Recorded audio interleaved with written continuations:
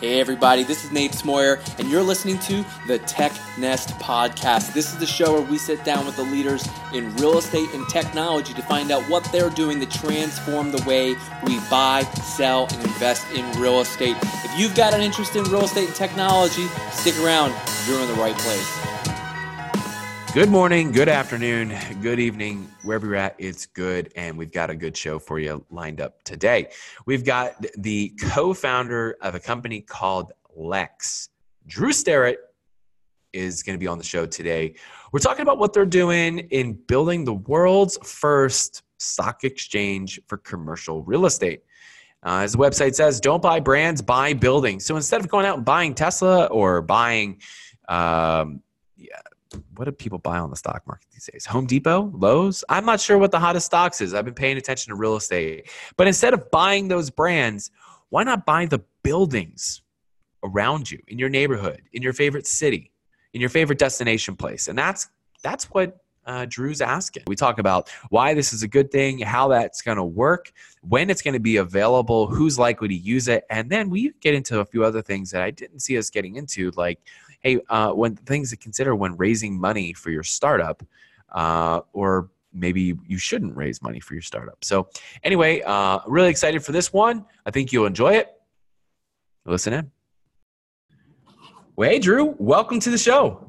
Thank you so much for having me, Nate. Really appreciate it. Yeah, I appreciate you taking the time on a Saturday to join me here. We are live streaming again, TechNest Live. That's going to be my new sub brand. It's TechNest Live. Maybe one day when I'm competing with Cheddar. I appreciate you taking the time on a Saturday to do this. I apologize in advance if I end up having a coughing fit in the middle of this. I'm coming off a brutal cold. As the Chicago winter finally caught up to me, I've been taunting it, saying, give me your best, give me your hardest. And this week it did. It knocked me on my butt. So anyway, before we get started here, let's start off with the basics. Please go ahead, introduce yourself, let everyone know who you are and what you do. Hi, I'm Drew Sterrett. I'm the CEO of Lex, allowing everyone to access commercial real estate side by side with institutional owners and sponsors. Okay, that's not even the slightest bit of a just subtle thing. There's a lot of apps out there. There's a lot of you can compare buildings to buildings, but you just went on and just to the next level, said you created the first stock exchange. Okay, so all right, let's break this down and jump into it, the meat here. What's the big problem you're trying to solve? So the big problem we're trying to solve is opening up one of the oldest and largest asset classes in the world to all investors while allowing them to have transparency, liquidity, and access. Okay, and for the layman's out there, how does that help them? What do they do with that information? One, it gives them for the first time ever the ability to invest in these type of commercial assets. So me, myself, I was priced out of this in the very beginning, and that was actually one of the catalysts for the creation of Lex. And so we were trying to figure out how we open it up to the everyday folk, and then also allowing even the institutional investors who have had access before to actually participate as well and create an attractive offering for them. Right. Okay. So this is, basically the most people just have no way into getting into real estate investing, let alone getting into Class A or in commercial real estate investing. And this is an opportunity to let people have a share of it. Let them get a slice of it. Yes. Most of us in everyday America do not have the ability to invest with Blackstone. We don't have $5 to $50 million to put into their multi-billion-dollar fund. Well, we should even clarify, because many accredited investors don't even have the opportunity to invest with Blackstone, because there's a few different levers here, right? So you have non-accredited, which is the majority of people. Accredited is what? You have to make $250 a year and $1 million in assets minus your personal dwelling? Yep. Okay. And then even if you have that much, you don't meet the minimum buy-in to participate in institutional investing. No, not at all. And then when you do, let's say you even do meet the criteria, you then have to put a significant amount of your holdings into usually one undiversified position. So from an allocation perspective, it's actually not highly advised. And then from those perspectives, and even still, you're probably not getting the preferred rate of return. No, absolutely not. So there's a lot of reasons, a lot of things here. It's like, okay, we have to find a new way or a different method of how do we get to participate in these fantastic deals. I want to tackle something before we get into the tax here. I want to tackle something from your website. It says, don't buy brands, buy buildings. Why is that important to you guys? Why is that so significant that it's front and center on the website? So the whole idea is shifting thought.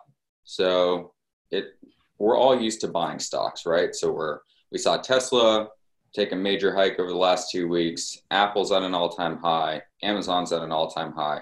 So we associate and purchase into these stocks that we understand, we know, and we interact with. And the whole idea is we're educating people on a new securities class that they may not be as traditionally familiar with from an investment perspective, but that they deal with on an everyday basis, since everyone has a home or pays rent and they go to work. So they fundamentally understand the whole idea of either they're owning an asset or living in one and participating in one and creating value for that asset. So it's the whole idea of that mind change where instead of buying into Tesla and all these other shares, you're buying into a new security. Got it. Okay. And yeah, that makes sense to me. At first, actually, when I read it, I was thinking, don't buy into brands as in like, I was thinking of other funds or people, because there's a lot of people, the topic of, and I guess we can talk about this as to why this is different than buying into a syndicate, because, well, many reasons, it's not even the same thing. But I was thinking through like when people have their own brand, a syndicate, like you're buying into that person. That's where my mind went right away. But I think it's the same thing as what you're saying here. One thing that has my curiosity though is because, I'm in the space of prop tech and looking at all the different products that are coming out and services. And there's a lot of talk of fractional ownership and buying and selling and trading and, why is now the time to focus on this area of this way of buying and selling or even viewing real estate as a tradable? Is it fair to say a tradable commodity? Is that the right way to say it? Well, tradable security. Security. Okay, thank you. There we go. So sort of a few reasons. One, it's the whole idea of we've seen a movement sort of across the board. We've now have the masterworks of the world, which allow people to invest in artwork, sort of the highest level art that I could have never imagined ever purchasing into, to Rally Road, which allows you to buy fractional ownership in luxury sports cars. There's another company called Otis that allows you to buy fractional ownership in shoes and comic books, which is an asset class that I have never even considered. And we sort of see it across the board. And we sort of saw it pioneered by Lending Club and Prosper with the unsecuritized debt notes that were also able to be traded. So I think there's been a trend and a movement towards opening up alternative asset classes. And given changes in regulation, given advances in technology, given sort of change in public perception, we're now at a point where we're able to truly open up these asset classes to sort of everyone at large. And it's really interesting. Yeah. And that, that's obviously a ton of different options there. And, I think with, there's probably some combination also of like technology meeting market demand, and that once the market demand or awareness, kind of catches up to where technology is, which seems to be more the common tale anymore of, well, if only we could get everyone to just kind of catch up on what's possible, we could do this cool thing over here. So you guys are not yet available, right? So people cannot yet today go and buy and sell shares of buildings. No, but we're allowing for indications of interest, hopefully within the next 3 weeks. So about 1 days. Okay, so you guys have like a pre-sign up list, and then what is an early indication of interest? What is that? So it's a period called testing the waters. And so that allows for people to gain a high level understanding of the investments that are coming through. And so once the investments are qualified, they'll then actually be able to make a purchase of the securities. But this is effectively showing that they are looking to participate once these securities are qualified. And is that going to be open to both accredited and non-accredited? Everyone. Oh, wow. Okay. So I'm on that. I'm on the wait list. So I'm going to get that email that I can indicate early interest. Yes, absolutely. And also, if you share it with your friends, you're able to move up in the list. I know you did that for Jets. I did that last weekend or last week, and I had somebody message me about it. And they were like, and they weren't trying to be rude. They said, "What's the big deal?" And I said, "Well," they said, "Well, wait, is it for accredited and not accredited? Because that would be a big deal." And I said, "Well, yes, that is one of the big deals, that anybody is going to be able to participate in this." Who do you think, though, out of because that's a wide range. I mean, what we're essentially saying is that anybody, and your target is that $100 minimum, correct? Correct. So that's the purchasing of a single share. Okay, so you can jump in with as little as $100. So if you had nothing, even if you're working at McDonald's, honestly, you could find enough money to figure out a way to buy some real estate, basically. But talk me through, who do you think your ideal customer is going to be? Who's the person that's going to use this? So it's really everyone across the spectrum. It's people who are just starting to learn about investments themselves, who are looking to create a portfolio for the first time, to everyone sort of on the other end that may already have real estate portfolios and investments and assets that they actually own and operate and manage. Mm-hmm. And so they're also looking for different exposure in different markets and different asset types and being able to adjust their portfolio quite easily. Got it. Okay. So you're not saying like we're looking for bankers, we're looking for real estate professionals who are just too busy and don't want to be the landlord. It's really going to be across the board. Yeah. And that's what we intended. Yeah. The whole idea is bringing everyone together. It's not just having one segment or another segment, since you're able to create a very valuable product and also market when you bring everyone sitting side by side with each other. Okay. So I didn't think of this before the show, but now I'm thinking about it now because you're saying everybody.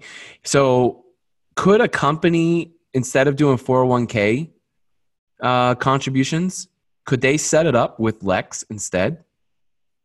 Correct. Like, could they do like the offerings are ERISA compliant, so you have the ability to put this into different 401k or IRA plans as well. So you could be investing in real estate pre-tax. Correct. Oh, see that I really like. That I want. I want. I want that now. Give it that to me now. But it's not leveraged money though, is it? It's just pro rata equity in individual assets. Right. Now, how are you going to determine the price per share? So we base that off of sort of two parts. One is a third-party appraisal who helps actually determine the price of the offering. And then also it's the yield and the cash-on-cash return. So because these are, for the most part, core and core plus stabilized commercial real estate assets, you fundamentally have a decent understanding of what you're purchasing into and have expectations on what your cash returns should be in the go forward 12 months and looking forward. So investors have the ability to make that determination for themselves. So it sort of gives them a very good understanding, instead of going into an acquisition or a development project where you may have a lot of uncertainty for a long period of time. You're buying into a property that already has operations in place. Got it. Okay. And so these buildings, obviously there's got to be some sort of qualifications to come onto your marketplace, because I'm assuming you're not just accepting shares of the warehouse that burnt down in the 60s that's been sitting vacant that someone's looking to extract capital out of. No, not at all. So we have a very rigorous underwriting process. Okay. So we took the standards from actually life insurance companies issuing commercial real estate debt, and then actually upped many of the areas where we thought there could be improvements, and just to make sure that making sure that we're dealing with the best actors and have data integrity, and the information that we're receiving is what's really important to us. Why did you go that route? Like what prompted you to look at life insurance? So they have some of the higher standards when issuing commercial real estate debt security. Oh, okay. Yeah. So you had They're some sort of insider knowledge that they are said go somewhat there. the industry leaders. So Okay. try and work off of the best and then improve from there. I wouldn't have thought that. And maybe I should start thinking about what would an insurance company would do. that should be a new phrase if you're, I don't know, maybe. Yeah, what would an insurance company do? The thing is, though, if I ask that on everything, I'm going to not do a whole lot. No, I think you move very slowly and you'll That's get. I mean, that makes things challenging, though, for sure.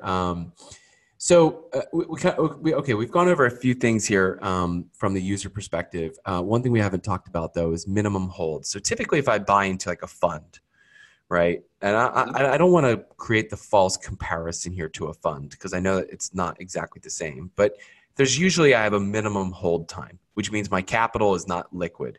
But if this is buying and selling like stocks, it should be fairly liquid, right? Correct. So there is no hold period. You have the ability to buy a share and then 3 seconds later sell that same share. Okay, 2 follow-up questions to that. Then on the site, it says you can trade with no fees.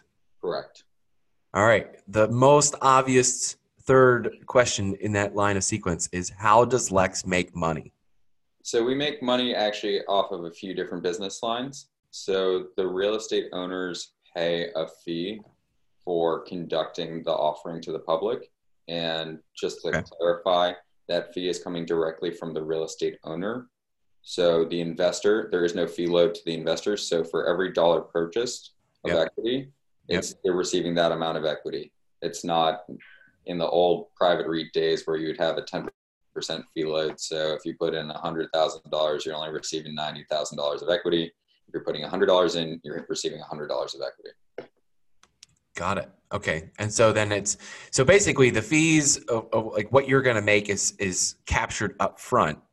It's captured up front. And then while we do not charge our retail investors any trading fees, we're also plugging into other financial institutions to be a member of our alternative trading system, which is an ATS, one level below a national stock exchange.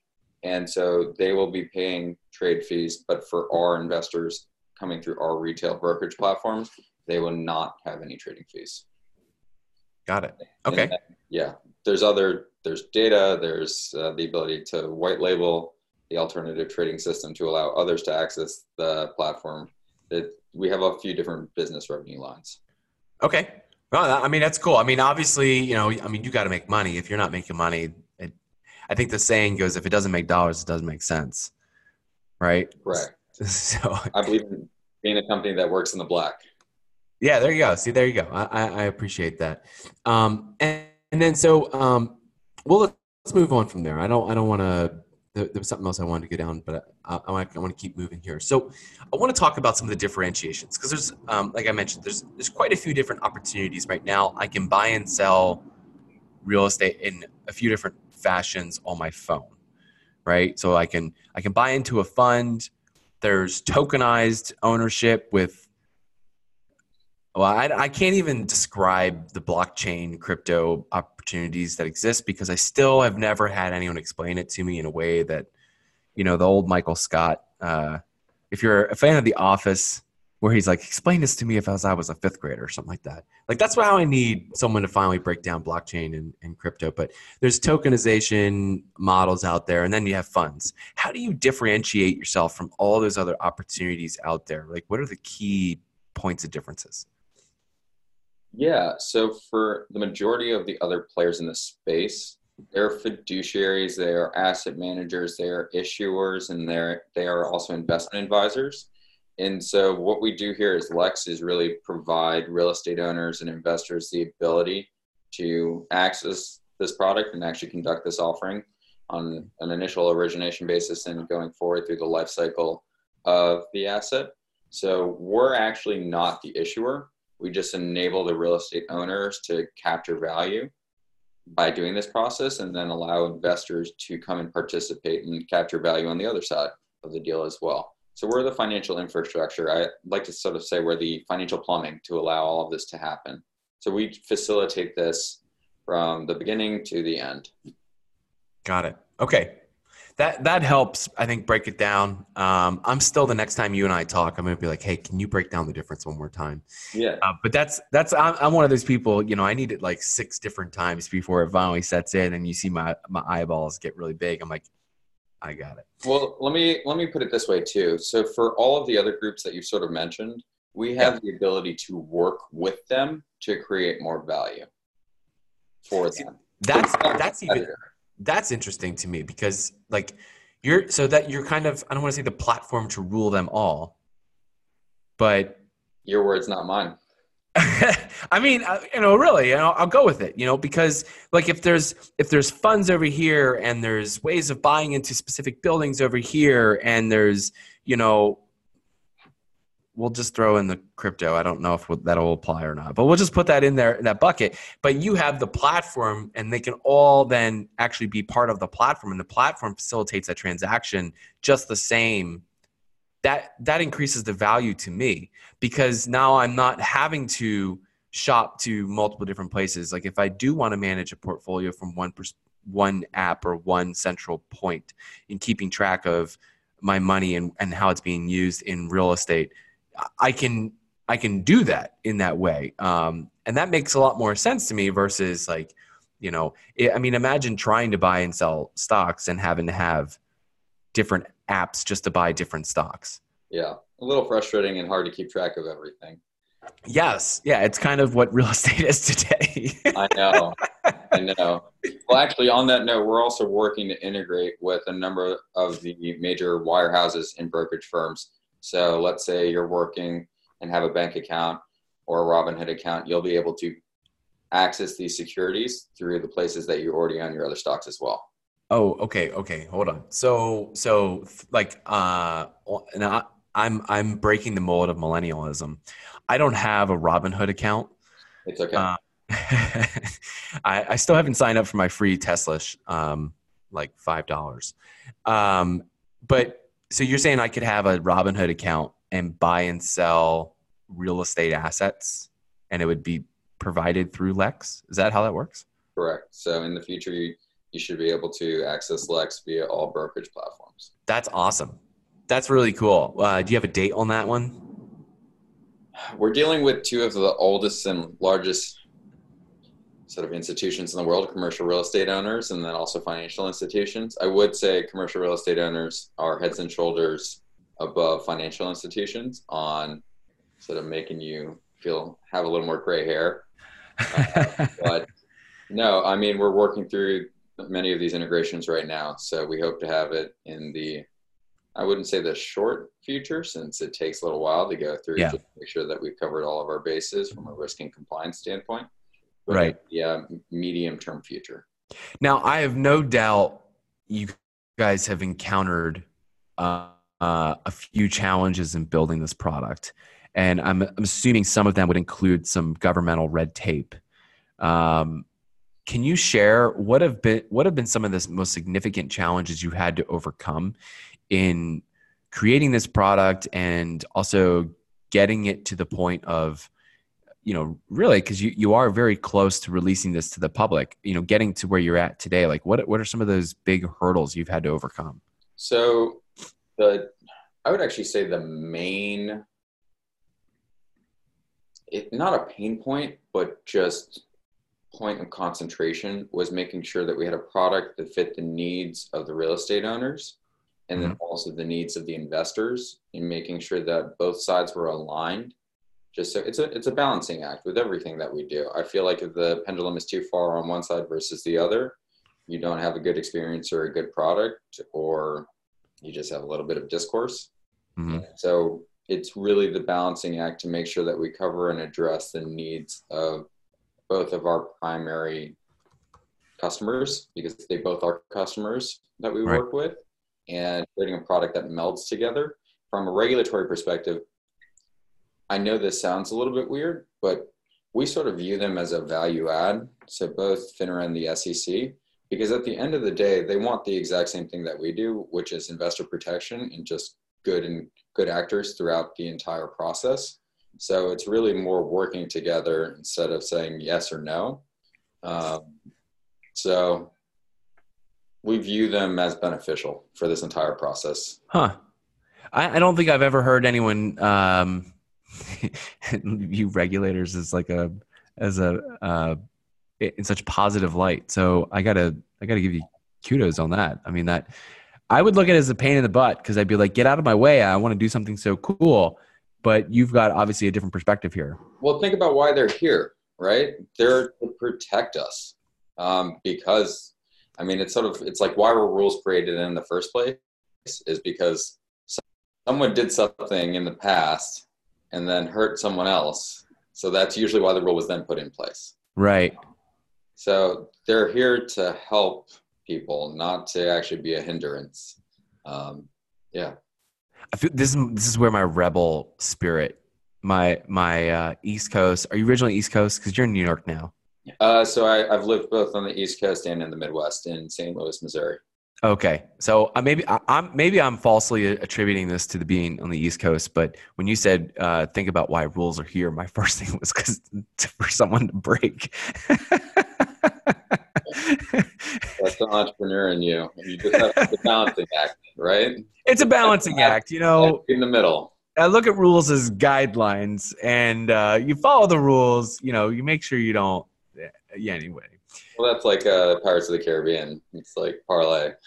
Yeah, what is parlay? Rules. Yeah. Yeah, it's not a rule, so to speak. No, but I totally understand. And actually, I think that there's a lot to be said there because, you know, especially when it comes to financial products, the history doesn't always look so good on the institutions that have been in charge or have been the ones controlling the money. It doesn't always look good because, well, there wasn't always good practice. So ideally, the rules that are put in place should both benefit and protect the end consumer. And so I have to applaud you for that because it's a very consumer centric approach. I don't know if you can see it. You can kind of see it right behind me over my one shoulder on the wall there. It's one of our values here at Avail is customer centricity. So, you know, I can appreciate that approach as well. We'll keep it moving here because I want to keep we'll go into one area that I like to go into with pretty much every guest is funding, if that's okay with you. So I looked you guys up on Crunchbase. I don't know if Crunchbase is accurate for you guys. It says you've raised a little bit of money. Can you tell me about what you guys have raised and if you plan on raising more? Yeah, so the last financing round we did was for approximately $4 million, and it was led by Alan Patrikoff of Graycroft Ventures. So he was the founder of that group, and then actually the co-lead was also Thor Equities, a $20 billion real estate private equity firm. And I would say in financing, like when you're going to raise, figure out what you need to raise, who you want to raise it from, who you want to be in business with, since when you're going and taking other people's money, two things are happening. One, at least with me, I get very anxious and I want to make sure that I do everything in my power to create value and do what's best for everyone. That's what keeps me up at night, is just making sure that I do right by everyone that we deal with. But the other thing is, and I sort of joke with this, you spend more time with the people in your office and the people that you do business with, at least I do right now, than I do with my family and my significant others. Yeah. But make sure you like the people you're going into business with, since it really is a marriage of one sort or another, and it's a multi-year marriage. So you have to make sure that you're okay going and talking and working with these people every single day. Yeah. Yeah, I mean, and obviously, you know, that's both like who you're hiring, who you're partnering with, and then, you know, could also extend to investors. I'm assuming you're not. Well, maybe you are. Are you positioned up in your investor's office or? So actually, we are. Our office is in one of our investors' buildings. Okay. Yeah, so like we sit sort of side by side with them as well. So see them literally every day. Yeah, I mean that even further emphasize, like, make sure you're doing business with who you really want to do business with. It's not just the go out, get a check, and then have some champagne with a fancy office. No, not at all. And will this will obviously then get you guys through into pushing the company live, put the product live. I was curious though, by way of the platform, are you able to basically self-fund yourself through the platform at all? Yes. The only thing that you have to take into account is how quickly you're looking to grow. Okay. It's a cost benefit analysis of saying, okay, if we take this amount of money, what metrics might we be able to hit more quickly than if we were doing it ourselves? And then also you can potentially bring strategics, which can also bring outside value to help you open up markets and then also align yourself with the goals that they're looking for as well. Yep. So it really is a breakdown, and for every single company and sort of co-founders who are going through this process, it's something you have to analyze carefully, because sometimes you don't need to do a venture capital round. You might look for private family offices. You might look for private equity. You may look to take venture debt first, which can also cover you if you're looking to hit certain metrics. So understand what your cost of capital is and what you're actually looking to use it and achieve with it. And then make your own determination. I didn't ask you this beforehand. Is your background in startups and finance? So my background actually is primarily in real estate private equity. I did actually sort of co-own a small retail clothing company that we sold back in 2018. Okay. I'm actually based out of Lexington, Kentucky. So I like Lexington. I've been there. Well, man, it's been years, but years ago. But I liked it there. It's a nice place. It's gorgeous. It's horse country. I don't know if you've ever done the Bourbon Trail. It's a lot of fun. No, I've never been on the Bourbon Trail. I went there back in the day when I was an announcer for a professional stunt show team. So different life, different career. But I was just a carny. The short of it. I love it. Well, next time you make it down there, try and make it to Keeneland, which is the local racetrack. There it is in Lexington. Yeah. Well, so, okay. But I appreciate you sharing that, because obviously you have an astute understanding of, I think that's the right word, a good understanding. I'm going to just use that one, of how to think about funding your business through raising money, whether it's a debt round or whether it's an equity round. There's things to weigh there, how fast you want to grow the business, and even how important is that to achieving the business goals. I mean, sometimes fast growth doesn't make the business do better. I think this, we're probably entering a season where we're going to see more and more cases. I don't think we'll see a lot more as pronounced as WeWork, but we're going to see a lot of cases where growing fast and raising lots of money doesn't equal best. Mm-hmm. And also, on the WeWork note, I actually think WeWork was a fundamentally good company and helped expand the market. It was a market leader. I think the problem actually was just pricing and valuation. Where instead of going at it at $40 billion, it might have been a $4 billion. So it's the whole idea of making sure that you're pricing companies appropriately. Yeah, I mean that's all a matter of framing. Yeah, how you frame the deal, or even perspective, price anchoring. I guess those all kind of baked into there. But I mean, that was a factor of like 10x though, so it's kind of a So there was a slight slight detail there. But yeah, no, I appreciate you sharing that though, because I know that listeners of the show are other founders. Some are already working in, they're pursuing their seed or Series A, and then others are still aspirational. And thinking through of like, when should we raise, or should we raise, and even who do we get that money from, and all that. I just think that there's a lot more than what the common headlines point to. And I would say go to Twitter, but like, VC Twitter right now, I don't know. I can't sometimes read through the jokes. I can't tell what's real anymore, because the real stuff is actually the same as the parody accounts. Which shout out to Zach Aarons, who turned me on to following more parody accounts. because now I can't help it. Well, now you can't tell what's real and what's not. Yeah, I can't tell anymore, but it also makes my day that much brighter. I log into Twitter and I get all the entertainment I could ever want. Very cool. Well, okay, well, let's keep going. Before we digress too far, we're going to move on to one of my favorite segments of the show. This is called For the Future. Mm-hmm. For the Future is where I get to ask each guest who comes on the show to give their best predictions based on the following 4 questions. Drew, are you ready to play? I'm ready to play. All right, let's do this. Question number 1, what does Lex look like 1 year from now? So I may be sitting here and having the same conversation 365 days right now, and then talking about the successes that we've been able to hit.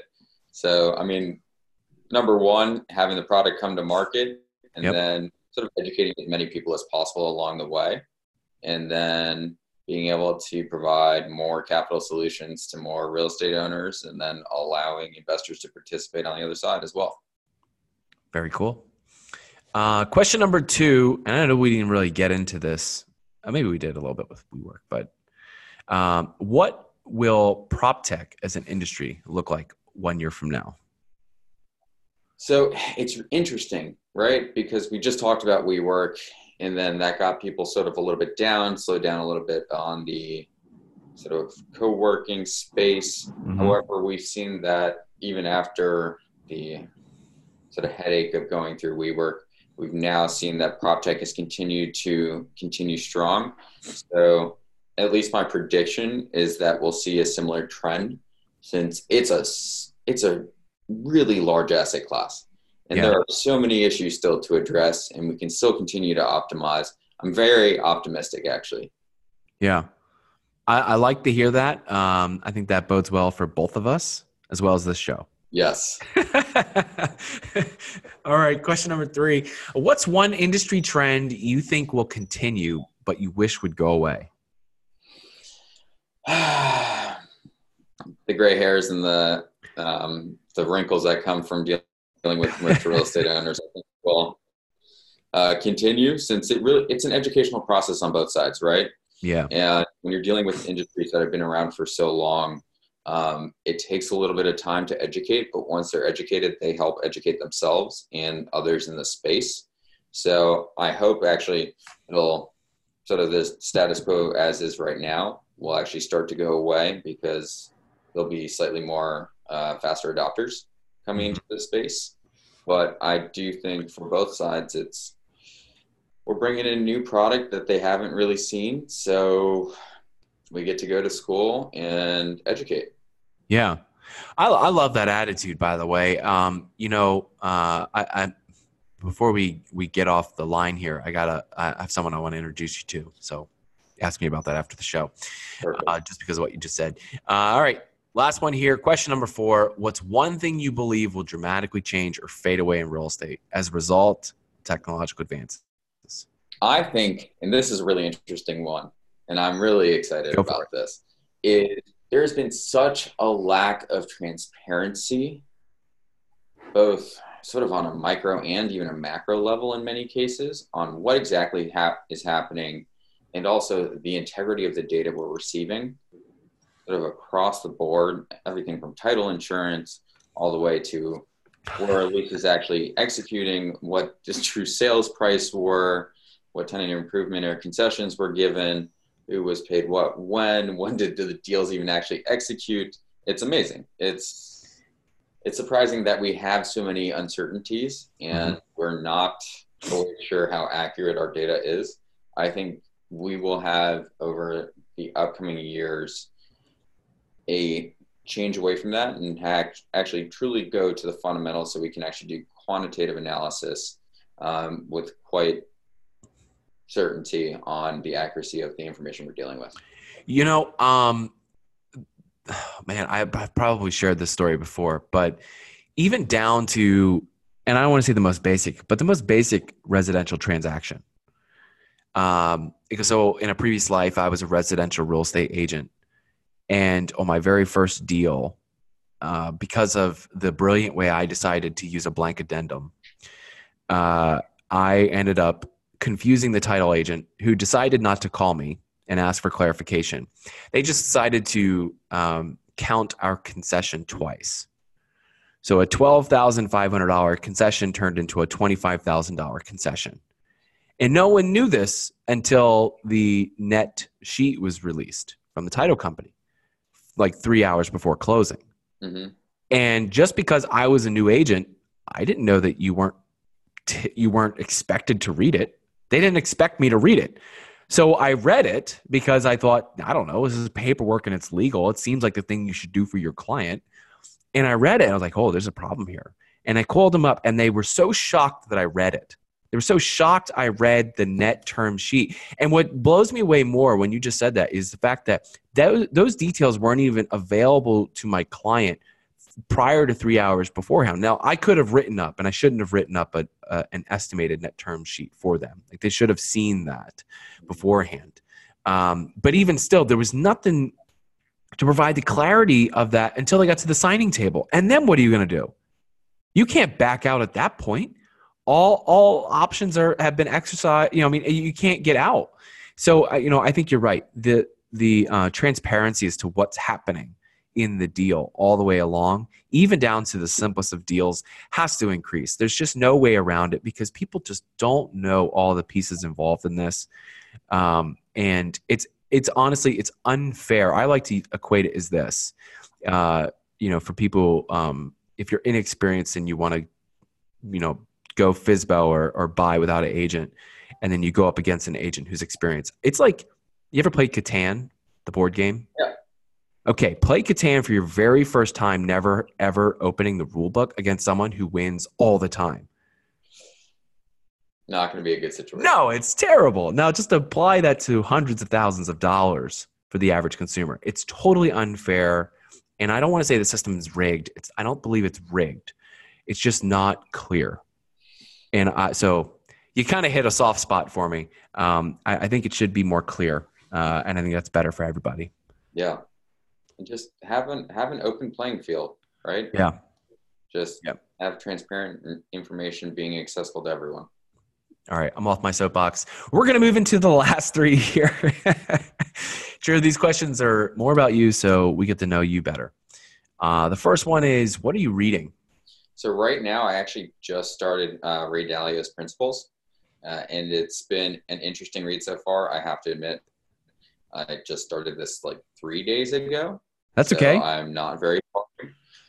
But I like to sort of balance sort of books that can help me grow and learn, and then there's also sometimes just a fun little tidbit of going back and dealing with some fiction that can also make you sort of question and sort of figure out how your brain is working. So I just finished up Sherlock Holmes by Sir Arthur Conan Doyle. So it's a nice balancing act of, you have the brilliant minds on one side who's fictional, and then brilliant minds who are actually participating in the markets right now.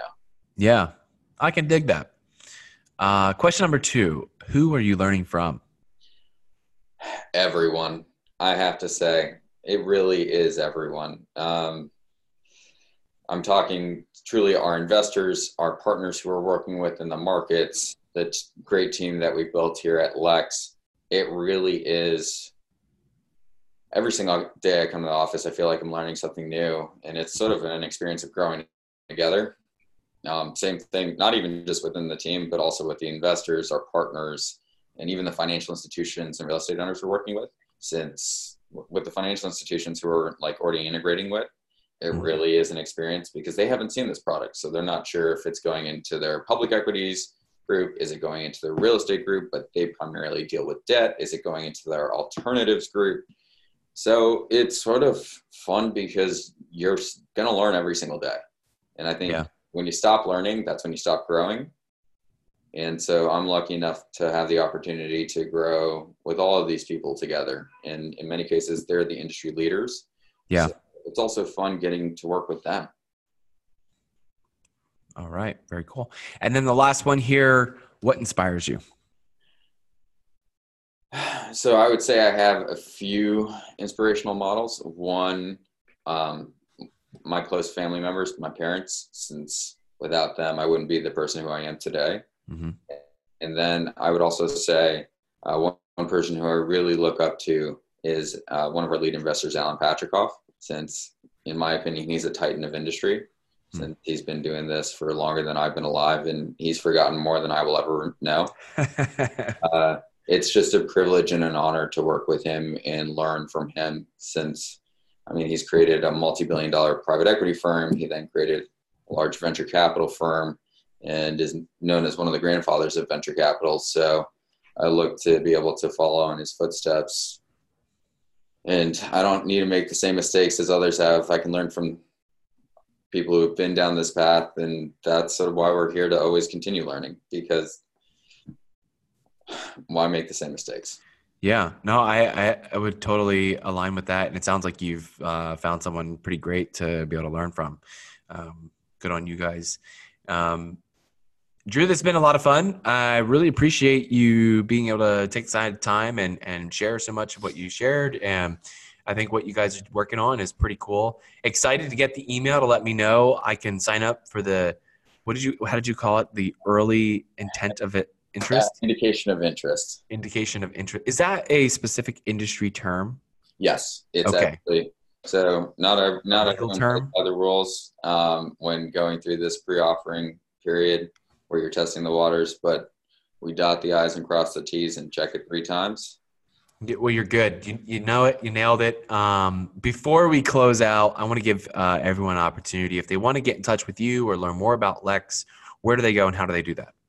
So one, feel free to visit our website, which is www.lex-markets.com.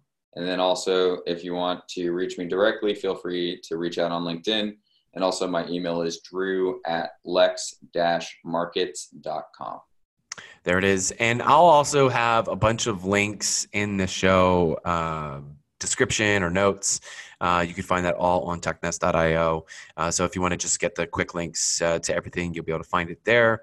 We're going to sign off from Facebook and stop live streaming. And then, appreciate your time. We will catch up. I'd love to check up in a year from now, see where you guys are at. Because obviously, at that point, I'll get to see how well my investments are doing. We'll get to do a live on air. How's my portfolio? That'll either say something good about me or good about you, or hopefully. Yeah, you might be an industry leader in the space. All right. Well, I'm going to go nurse this cough, and then we'll check you later. Thank you, Nate. It's been a pleasure. All right. Well, that's it for today. Thanks so much for listening to the TechNest podcast. Hey, don't forget you can get on the email list so you never miss an upcoming episode. That's technest.io. That's TECHNEST.io. Get on the email list. Go to the App Store, whether you found us on iTunes, Stitcher, SoundCloud, wherever you found us. Leave us a 5-star review and share it with your friends. And if you've got a guest or someone that you'd like to recommend, or if you think that you'd be a great guest on the show, hey, send me an email, nate@realteampanda.com. That's nate@realteampanda.com. See you guys later.